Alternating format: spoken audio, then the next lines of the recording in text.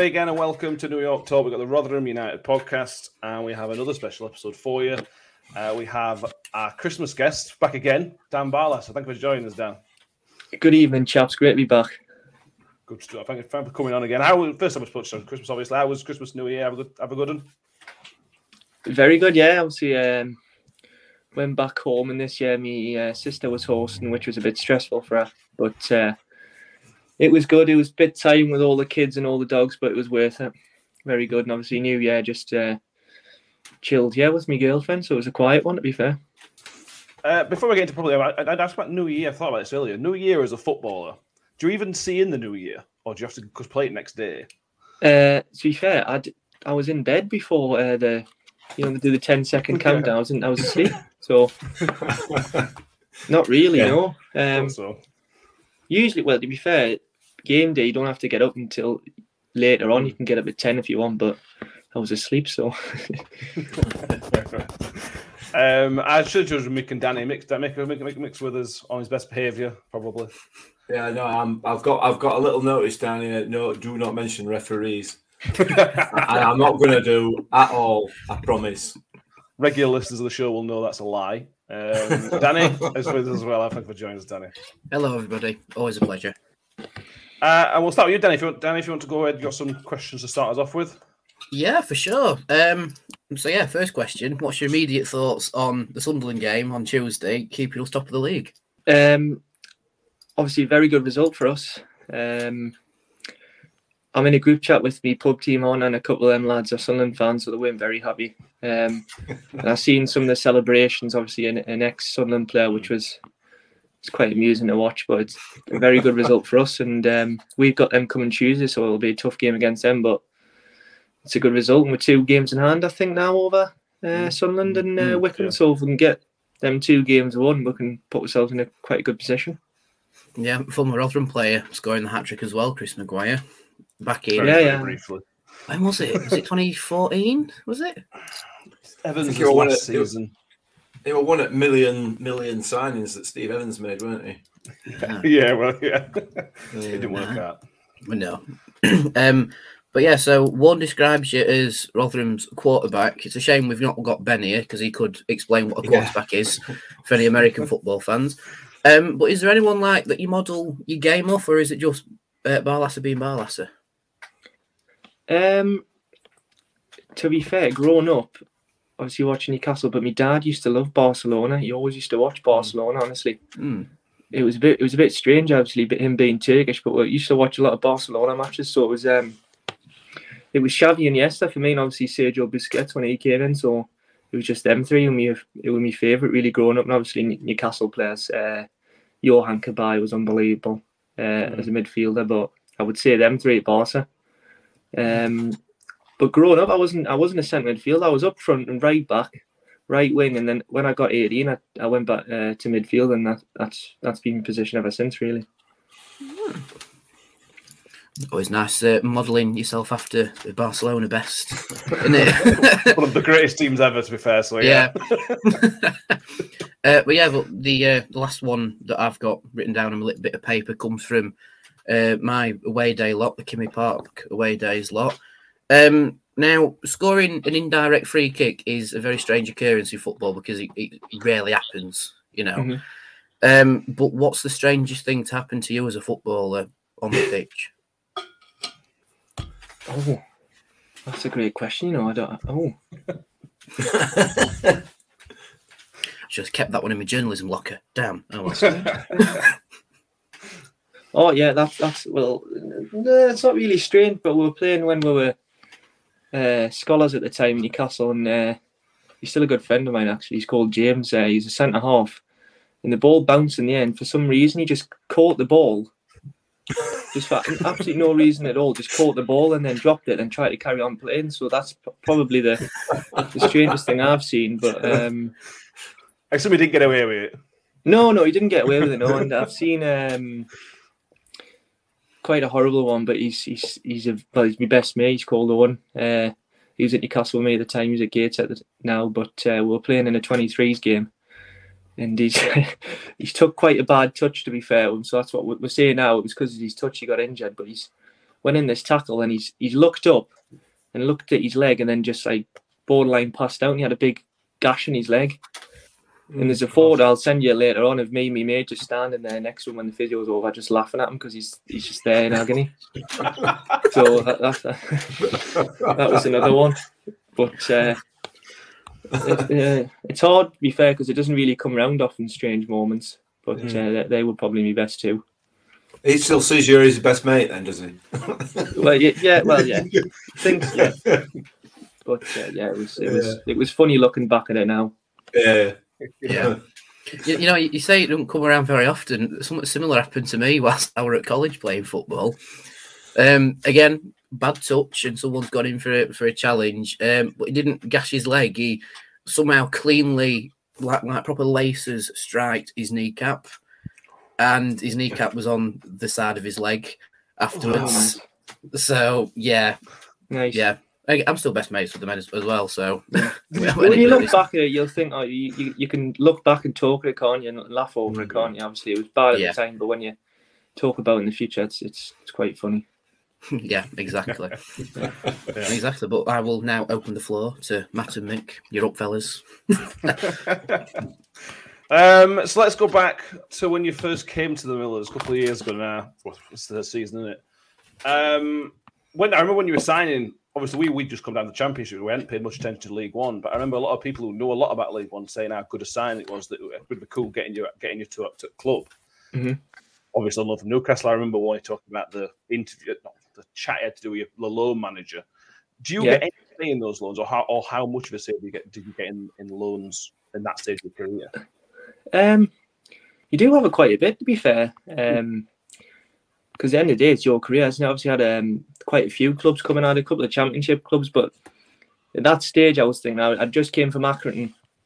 I played like 50 odd games, but we were probably, say, mid-table, bottom of League One. So looking at it was probably the right no move for me, because going to a League One team that's pushing for promotion, you're probably going to play more, was better than going to a Championship team, say, and probably not play as much. So yeah, you do have quite a bit to say. So usually whoever comes in for you, they'll let you know, and then you'll have a discussion. But the way Rotherham came about and how they wanted us was probably the best, and the best for me moving forward in my career. And the start didn't seem to go as smoothly as possible. It seemed to take a couple of months for you to sort of nail your place down. Was it a tough couple of months to start with?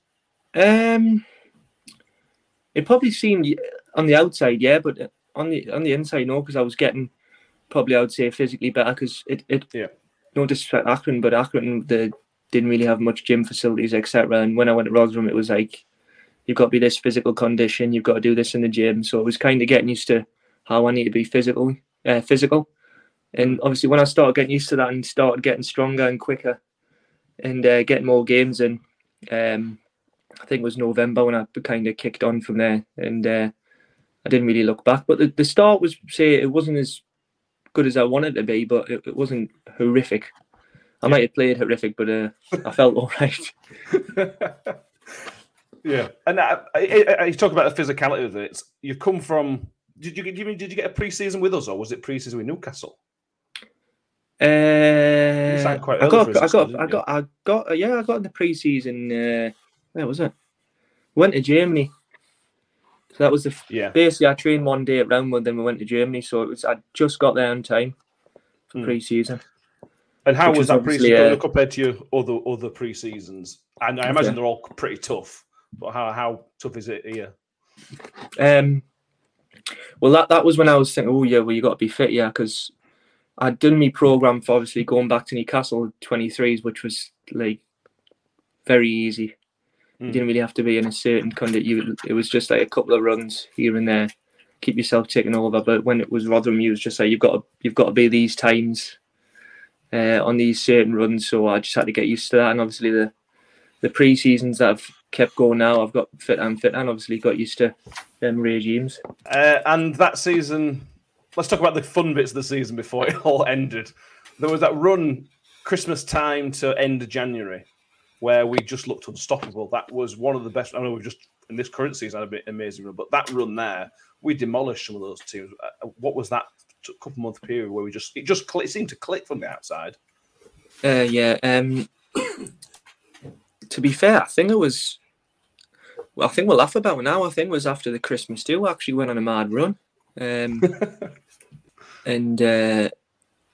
like you said, I think it was clicked. I think we were more 4-4-2 then, and everyone kind of knew what the role in the team was, and it was just one of them. Like, we were winning games that probably at the start of the season we wouldn't have won, so we were winning scrappy and we were winning when we were playing well. So it was mixing them two together, and it just kind of worked. Obviously, thankfully, it was enough to get we promoted.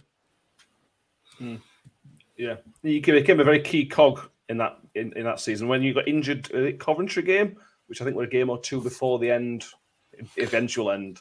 Yeah, I only missed 2 games, didn't I? Or 1 game, I think it might have been, so it wasn't that bad. But I was lucky then as well because I thought I'd done something worse.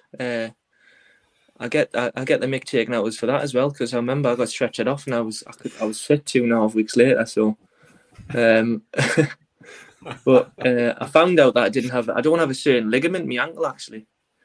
Oh, so after that tackle, I was thinking, oh, I've done something here, and then I went and got a scan. It was just I must have done it when I was younger. I must have snapped the ligament in my ankle when I was younger, and obviously didn't know about it, and then it's just hasn't really grew back properly. So I've got a ligament less, so I've got a ligament less to worry about. Perfect. Less chance to get injured. There you go. Perfect. Yeah. I know this is going to be a really silly question, but how much of a disruption was the break, was the close down of the season? Because as us as people, I suppose it's the same for everybody else's jobs. Everybody's jobs just suddenly stopped. Yeah, it was very weird. It was like a different world, wasn't it? It's scary. Like, thinking about it 2 years later, we're still in the same kind of situation. I can remember my girlfriend mentioned it actually a couple of weeks ago, where I sent her a letter saying, "Oh, this will be like a 2-3 week lockdown. Don't worry, I'll see you after it." And it's ended up being over a year and a half, 2 years. So it was a bit of a mad one. But like you said, just I'll being honest, you would take it, wouldn't you? 3/4 into the season, they're saying, "Oh, you're going up points per game." Yeah, definitely. You'd take it, but obviously, you would like to do it the proper way. But if they're letting you go up like that, you'd take it. And then it was just during that lockdown, it was just running. I had to stick to the Rotherham regime running, so that was very tough. There was some days where I couldn't really be bothered, but I was thinking, "Oh my God, I've got to do my run." And usually I would get up in the morning and do it, but if I didn't do it in the morning, it was tough doing it in the afternoon and night. It was just saying, I've got to go on a 5k run, yeah. So it was tough, but we got through it, thankfully. Yeah. There was a lot of noise from other clubs about us being lucky to get promoted. I'm not going to name any names, but was it easy to shut off that noise from other clubs, almost putting down our promotion? Yes. And I know them clubs you're going about. I think we thrashed them at home, if I can recall. That might be, yes. Yes. But it's one of them, isn't it? Because if we were in that position, we would probably say the same, wouldn't we? So you knew it was probably going to come. But I think for the majority of the league, especially the lower league clubs, they couldn't really afford to have games on without the crowd. So I think it was a sensible decision. It obviously helped them clubs who are financially not as stable as the clubs at the top to help them keep going through COVID. Yeah, that's what I thought. While sipping the victory beer, yes, that's what we thought. Quite a sweet victory beer, yeah. And then, because that was the end of our season, but you go back to Newcastle, and their season hadn't finished. There was still a couple of months left, eventually a couple of months left of their season. Could you have been part of that squad that they started again? Yeah, if I was a year younger, I think I could have been. I think you had to be 23 or under to be involved in that if you weren't named in the original squad at the start of the season. But I still trained. And obviously it was really good to get back training with Premier League players. Learn a lot from them, and obviously just to go back and show myself. And I just carried on my form from Rotherham into there, and I trained quite well, to be fair. So I was looking forward to getting back in the pre-season. Yeah, and then how late was the talk from Newcastle that maybe future lied elsewhere? Because you played a few cup games from, didn't you? Yeah, I can remember thinking, I've got to be fair, obviously it was my dream, wasn't it?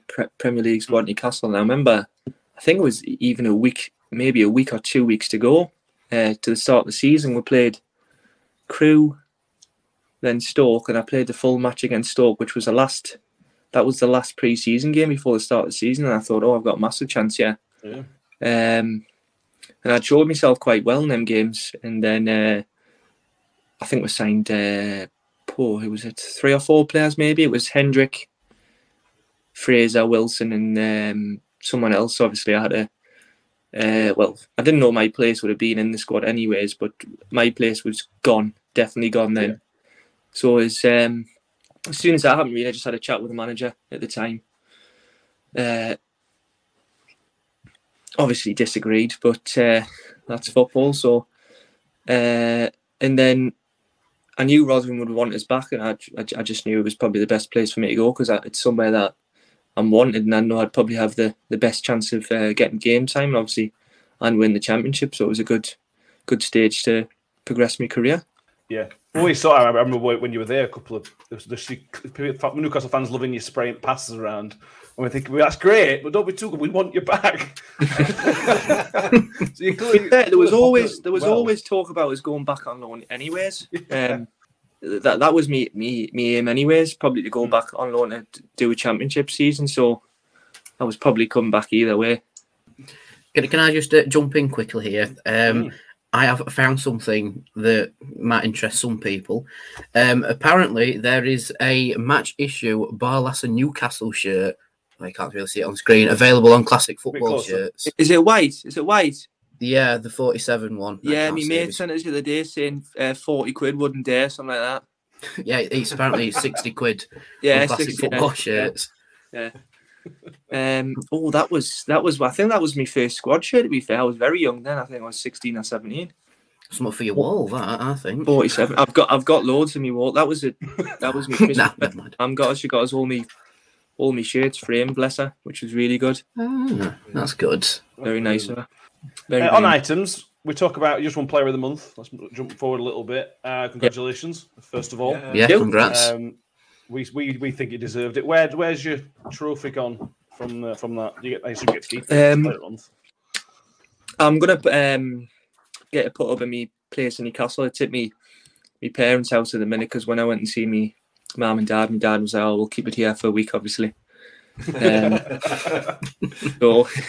it's at my dad's at the minute. So hopefully it's still in one piece when I get back. So.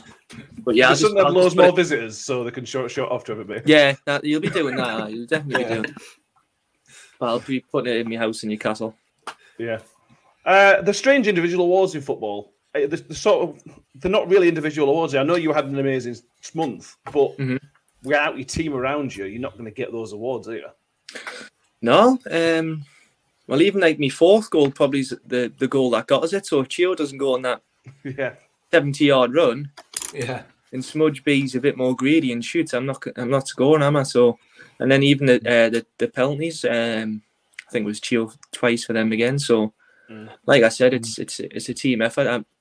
It's very good to have that accolade of individual thing, but I'm not really too fussed. The main objectives to go up. So if they come along the way, it's a nice little gift. But I'd rather promotion than that.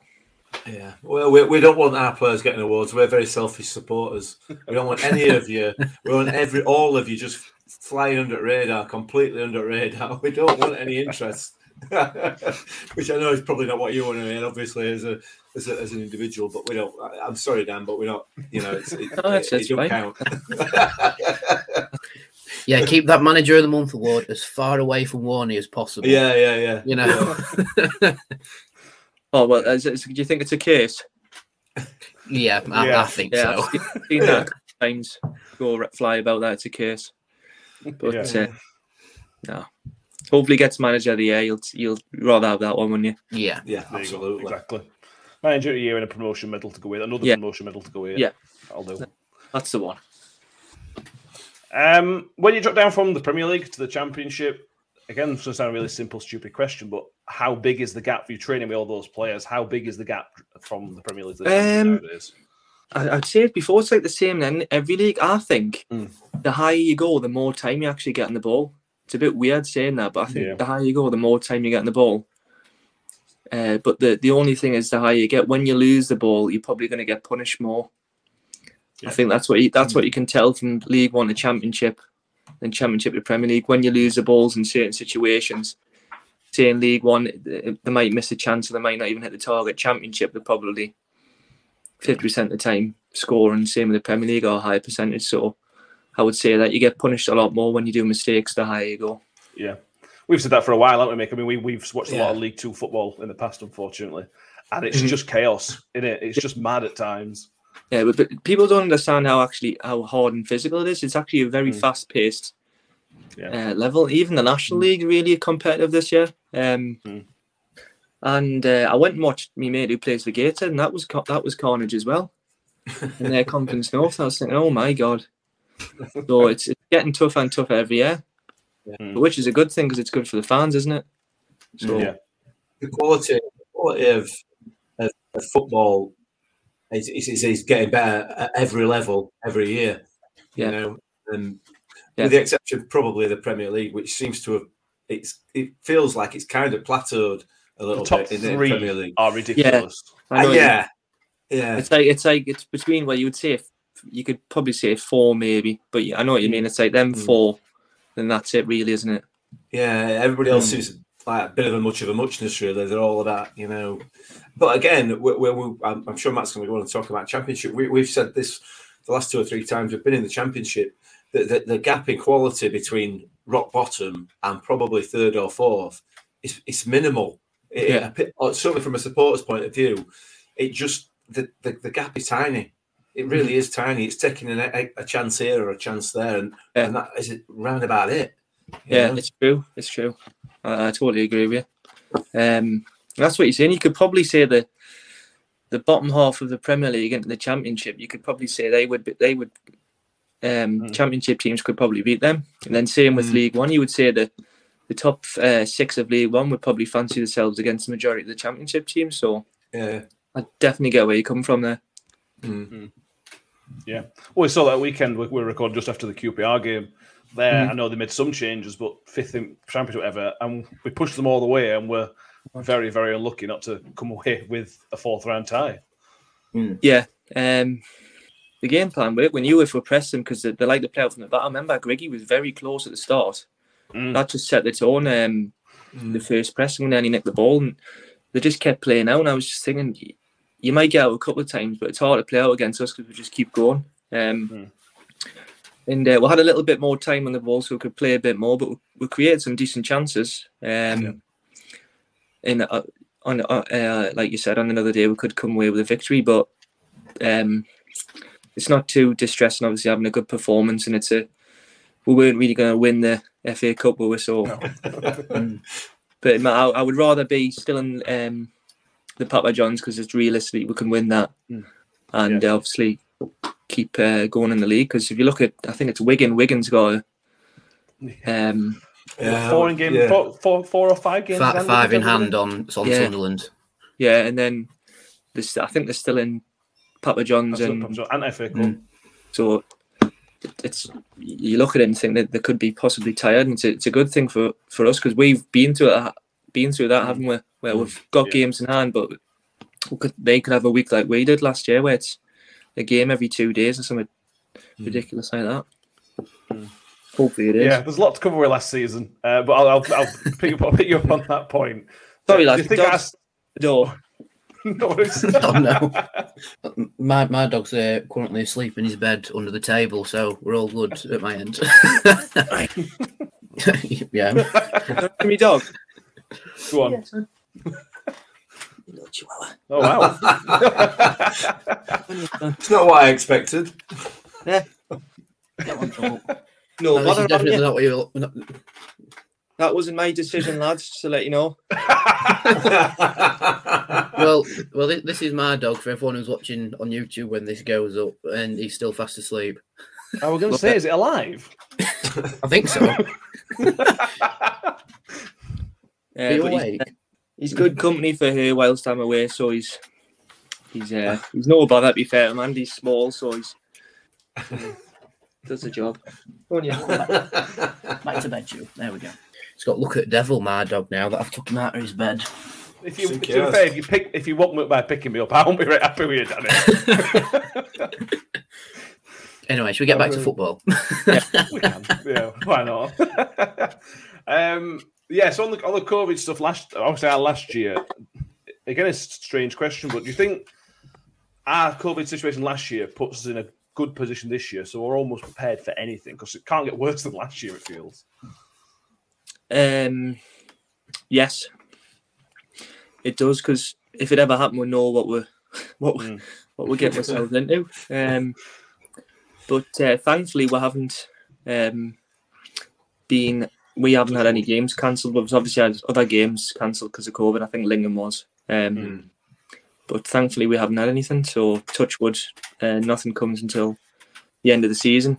You can get COVID season if you want, but not during the season. So hopefully that's the case. Sorry, Dan. Sorry, mate. No. Go on. You've got to hope that that's the case, haven't you? Because I mean, if you look back at that situation last season, is there any way that as a club it could have been dealt with any differently? From the outside, I can't see how it could have been. No, I had it, and I can remember I'd been going to training back home, and I was with nobody. My girlfriend was back in Newcastle, and she came up, and then the next morning I tested positive. I was thinking, it's you. Let's give it me. Everyone at training had tested negative, and I was the only one positive. So I was thinking, it's got to be my girlfriend. Yeah. I went and tested her, and she was negative. So I was thinking, how have I possibly got this? So I was thinking it could have been at a petrol station or something. It was mad. So it's quite scary actually, thinking that you can just get it from popping at the shop or something like that. So you have to be careful everywhere you go now. But I'm vaccinated, so that would help. But yeah. Well, yeah, the whole league looks in for a tough run in. So more clubs are. I would mention Wigan are heavily affected this season, so they've got not as bad as what we're going to have. So not much sympathy from our end, but it's tough. That's football nowadays. Football normally, strange things happen. The world we're in now, who knows what could happen? You've got to be prepared, and I feel like from the outside, Rotherham are very prepared for almost anything. Yeah. To be fair, we've took extra precautions this year. We've been obviously not showering at the training ground. We've been doing meetings in cars, on Zoom and stuff like that. So everyone. Oh my God, he's he's having a number. I'm lucky I'm on live because he's having a number 2. Oh God.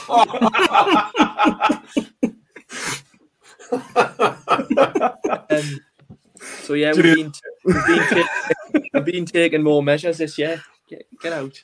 You've been. So don't get any ideas, Finn. I'm telling you now. Yeah. So that's what we just need to keep doing. Just being careful. Obviously, we need to look after each other and each other's families. So if we carry on the way we are, I think we should be okay, unless there's some freak outbreak again. But like you said, you've got to be prepared for everything. Can you hear that? Yeah. He's 11 months. He's like, get out. Oh, he's still a pup. Bless.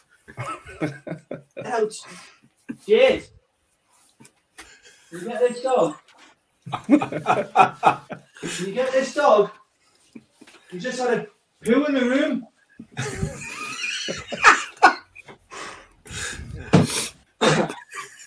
You've got to leave this in. You can't cut this out.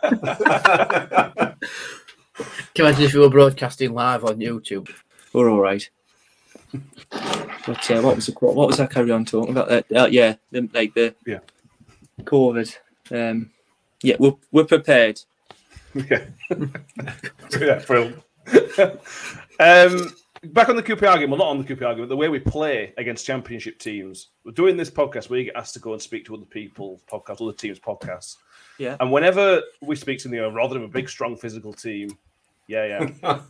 whenever we sort of tell them, well, actually, we're a really, really high-pressing, high-energy team, the shock on their faces is really surprising from us because that's what we are. We're a high-pressing team. That's what we do almost most last season from the outside.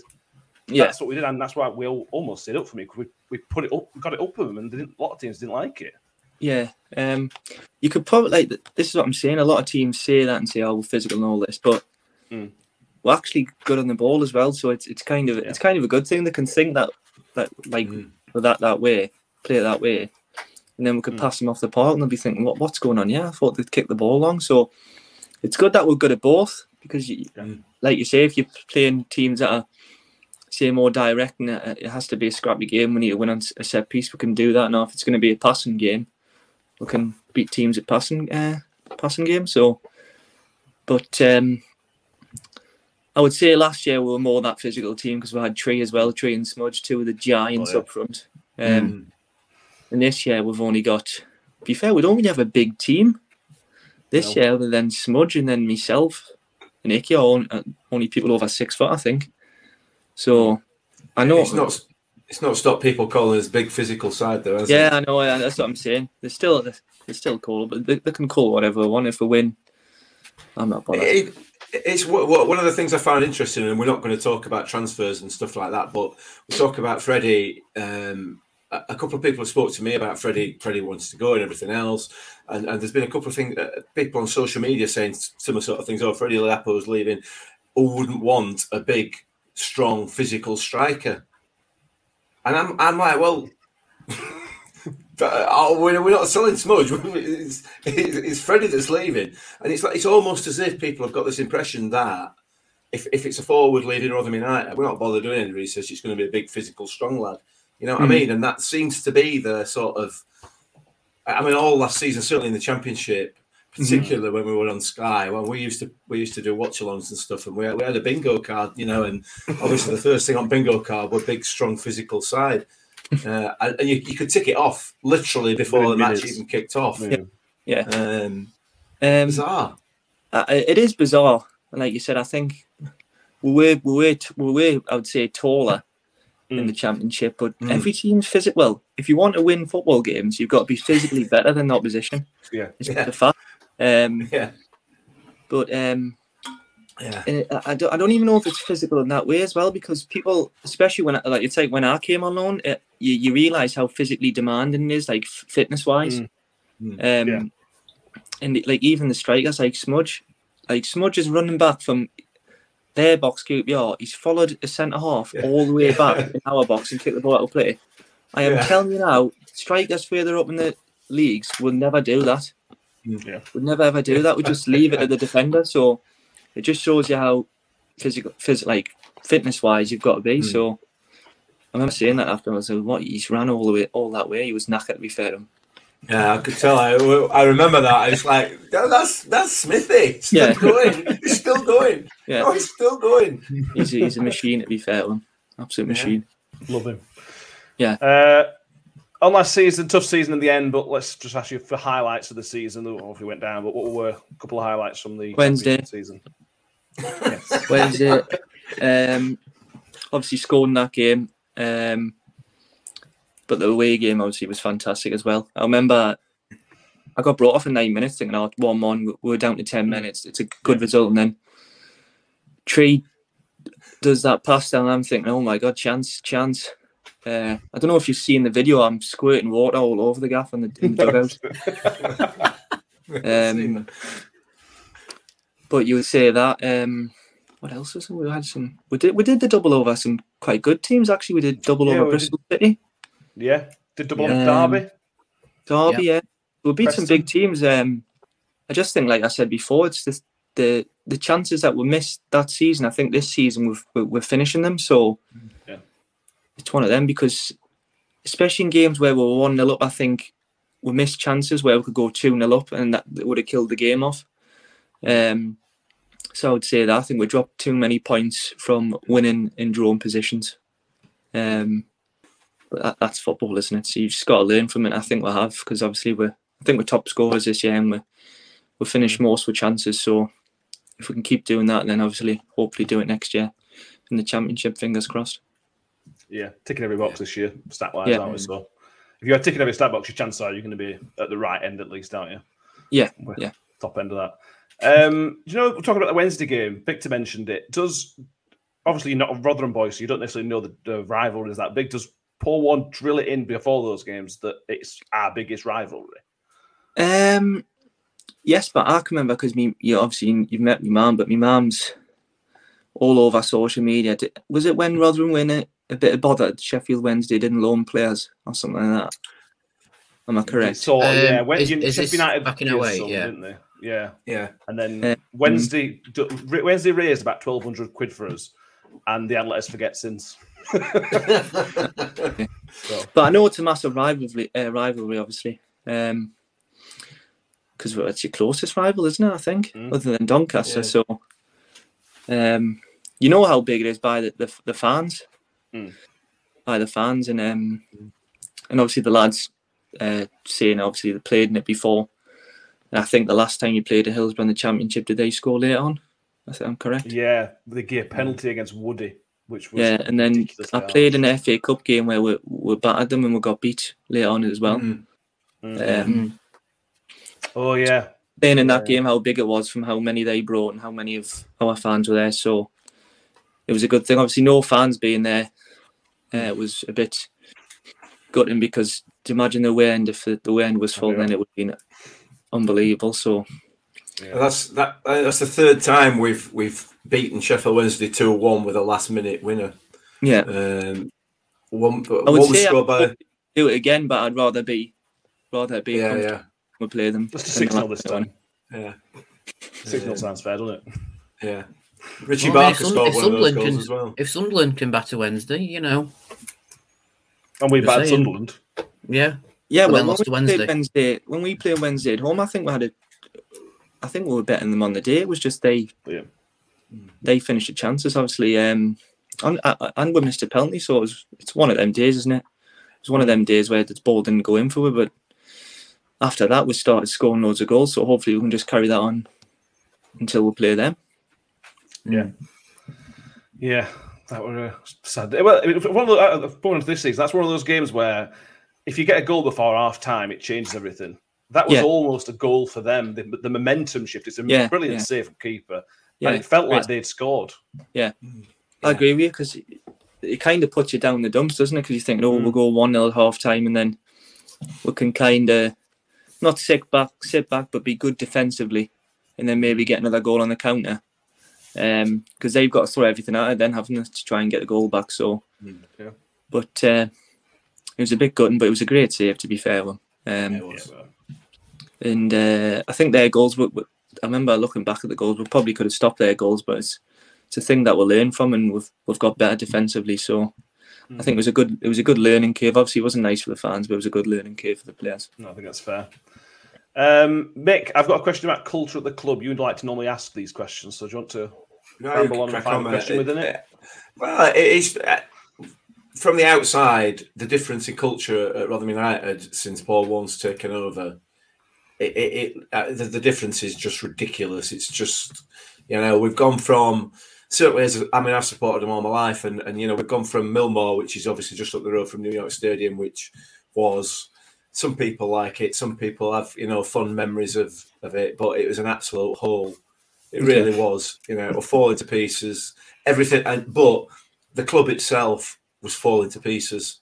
Not just a stadium, but the club, and we had all those difficult times, and ended up at Don Valley Stadium and blah de blah, and all the sports know all this sort of stuff. But we were just basically completely unprofessional. That's as a supporter you could tell that. And then Tony Stewart came in, and obviously we've had to turn around and turn over of managers, and things clearly improved obviously with the stadium. But then Paul Warne came along, and it just feels like everything else behind the scenes has changed from sort of top to bottom almost. And I'd be interested. I was interested more than anything else to know how that feels as a player. But obviously you've not seen the previous stuff. Does it differ to how it is at Newcastle, for example? What do you mean financially? Obviously, you can. No, just in culture, the culture of the club. Well, I can certainly tell you, there's no big time people at Rotherham, Mm. and that's a really good thing to have. Everyone, well, basically loves each other. All family want to do well for each other's family. Obviously, get promoted the championship to get more money and obviously better lives for a family, and obviously better away days for the fans, bigger stadiums, stuff like that. But like you said, Paul Warren, the gaffer, he knows what it's like to be a player, and he knows what it's like to wear the Rotherham shirt. And he does say that all the time, about like just play like it's your last game, give everything.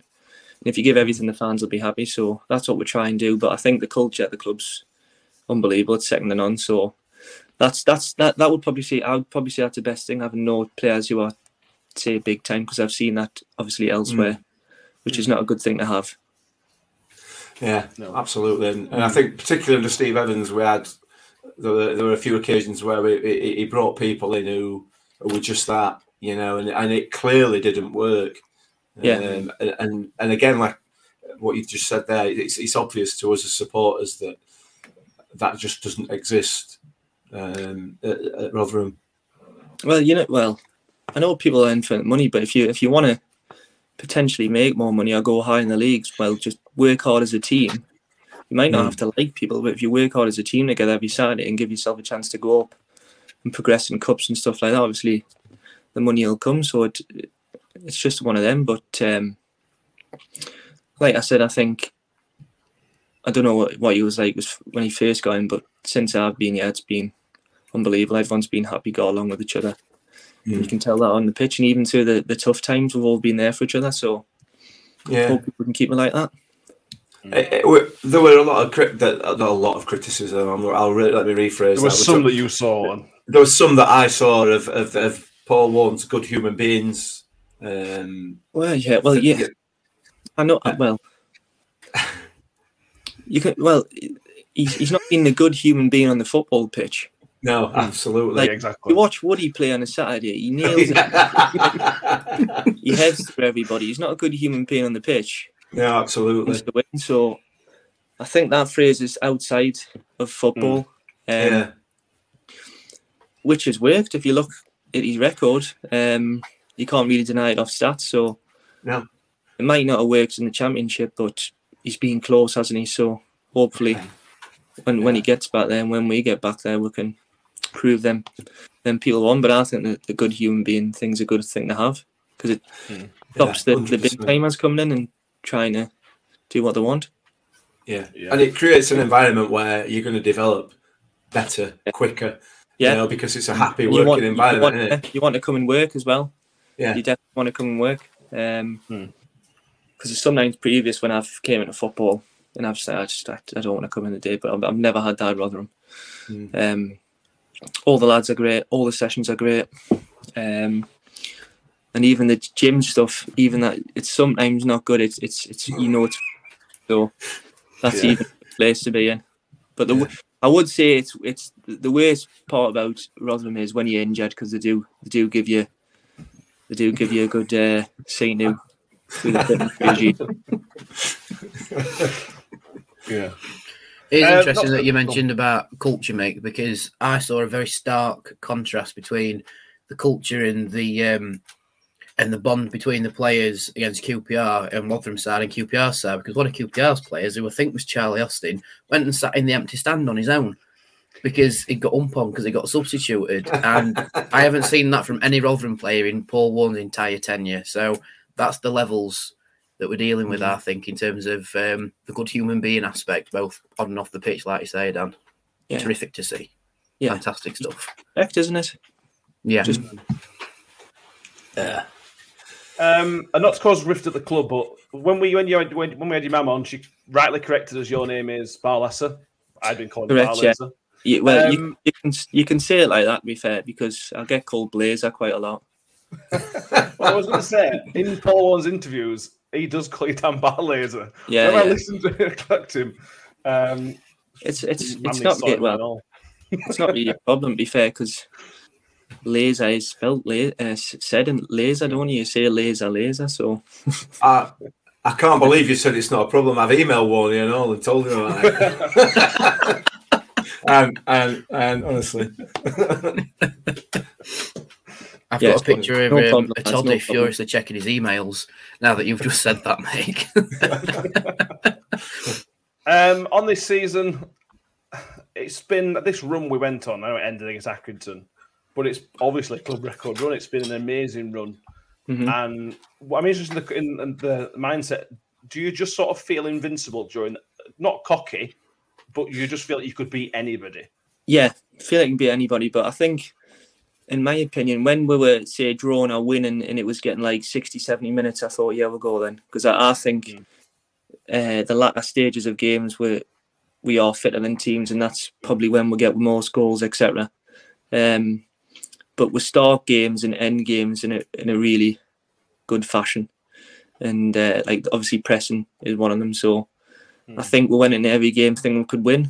And even sometimes when we weren't playing well, we found ways to win. That's what you need to do to be right up there towards the end of the season. How was it? Not to ask so many questions about you inside the dressing room, but after the Accrington game, when the run ended, what's that like? Do you feel really, really low about it? Did you take a day or two to get back?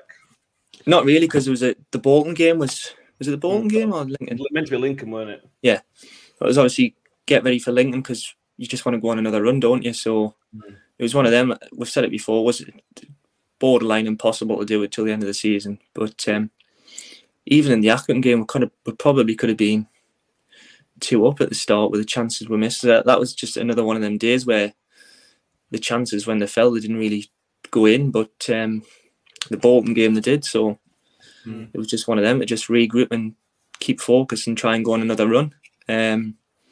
Because if we go on another run like that, we'll have a great chance of going up in the automatic promotion.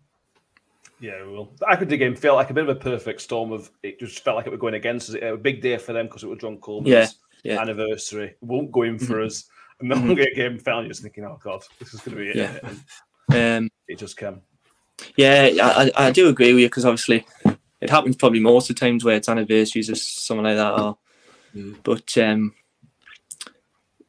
would say their goal's a good finish, but it comes from us, doesn't it? So in my opinion, playing in it was just a scrappy 0-0 game.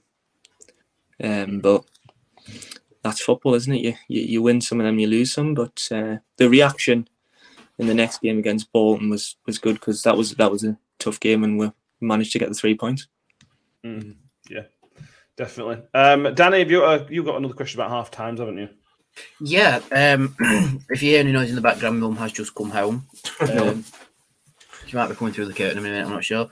But yeah, I saw something on Facebook the other day from Ben Foster and his Cycling Goalkeeper podcast. Yeah. And it's about how the whole culture behind the halftime team talks changed. Like he's talked about how they're a lot more analysis based now. And not to obviously pry too much into Hull One's halftime team talks, but is it more of a motivational halftime or is it wheeling out the telly and showing you the clips of the first half and such like that? No, we've never. Maybe before the game, you'll show you certain clips or certain things you want people to do in the game, but we've never had analysis at halftime. I just think that's a distraction, in my opinion. But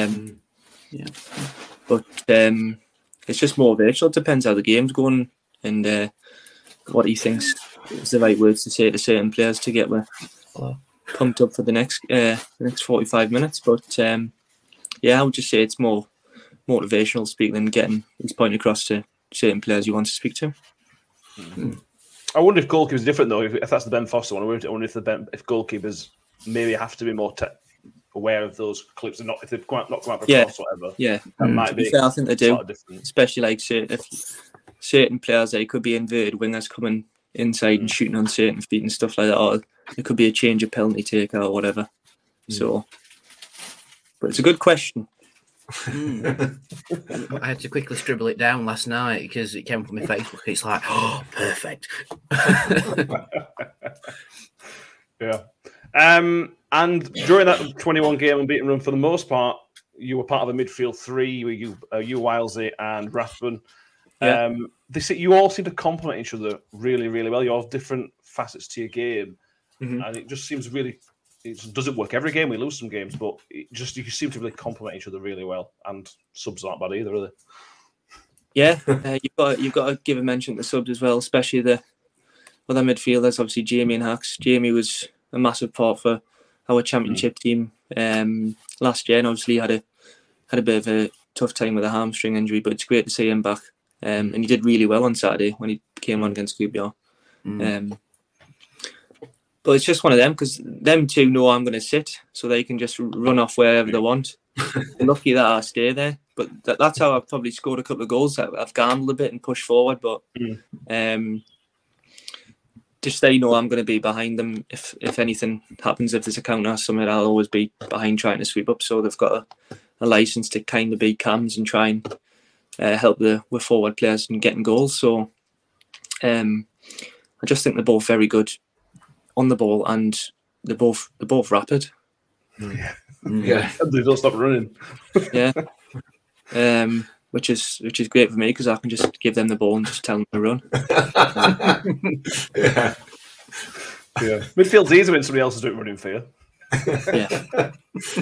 I don't think of anything else. Mick, Danny, my list's done. Anything else you guys want to ask? Dog's bloody scratching at the door again. Sorry. I tell you what. It's just going to get worse when baby arrives. Oh, to be fair, he's not really no dog, so I think it'll be all right. He tends to have a lie in, so that's good. Brilliant. Where were you, Matt? What did you say? Sorry. I asked if you and Danny wanted to ask Dan any more questions. I think I'm just about run out. Phone battery. My phone was on 1%. I'm very lucky. I've had that before. We spoke to Kurt Broadfoot in Scotland, and his battery or his Wi-Fi dropped out. His Wi-Fi dropped out, yeah. I don't really have a question per se, but one of my mates, Charlie Ewan Oakes, just wants to get in touch and say he loves you, Dan. I love him too. What a guy. No, I've got nothing else. One of the. Is there any particular game this season that sort of stands out for you in terms of performances as a team? That sort of stands out. I think the MK Dons away, because obviously they were being talked about. Oh, they got all this possession, all this. But I think the way we defended that day and the way we actually played with the ball, it just shows you don't have to have that much possession. It's just what you do with the ball, with the possession you have. And I think the way we played that day on the counter-attack and how good we were defensively, I think that was probably one of the best. Obviously, getting a clean sheet there is a great result. What else? I'm trying to think of other ones. There'll be loads with the clean sheets. I thought the Portsmouth one, and I know your mistake led to the goal, but that after your goal, that spell was one of the most brutal 15 minutes of football. We just took them apart with that. They sorted us out, didn't they, to be fair? It was just one of them to learn from, to be fair. It was just one of them where most of the time I'm usually quite switched on there, and I just try and get the ball into Smudge, and I've just tried to touch it past him, and he's put us on the weights, to be fair. Marcus, he's a strong lad, so I can't really do much about that. But like you said, the 15-minute response was fantastic, and I think it was the same with Sunderland when they equalise. And then we just and then it was just another one of the next 30 minutes going in the second half. Had a really good spell. So yeah, but my one's them MK Dons away for the full performance, 90-minute performance. Yeah. I think in that Portsmouth game, there were a point in the second half where I almost felt sorry for him. It was just, like Matt said, there was just a 20-minute period of, it was just relentless. It was just absolutely relentless. And what an absolute pleasure that was to watch from stands. I don't know what it must have been like to play him, but geez, from the stands, it was like, whoa. But it was very good. The atmosphere that day was fantastic. And like you said, I think it just starts off from pressing, really. Most of the chances we got that day was just rattling and pressing, and they couldn't really cope. But I think that's when we do well, when we play against, say, the topper teams who try and pass the ball a bit too much. And once we get with press right, it's very hard to stop her. So hopefully we can do that again when we play them away. Yeah, that'd be nice. Yeah, I'd take that. Yeah. There we go. That's the end of the episode. Thank you all who have tuned in and listened to this episode. We always appreciate your listening ears. We will be back very soon for our next episode, as standard as we would do every Thursday and Sunday evening on YouTube, or every Monday and Friday on the podcasts. If you are listening out, wherever you're listening, iTunes, Spotify, whatever it may be, make sure you please do subscribe, give us a follow if it needs to be, and if you give us a 5-star rating on iTunes, wherever you're listening, we would very much appreciate that. Again, thanks to Dan Barlaser for doing this. It's been fantastic. I'm sure the fans have enjoyed it as much as me, Mick and Danny have done talking. And we will, like I said, be back very, very soon. Cheers, guys.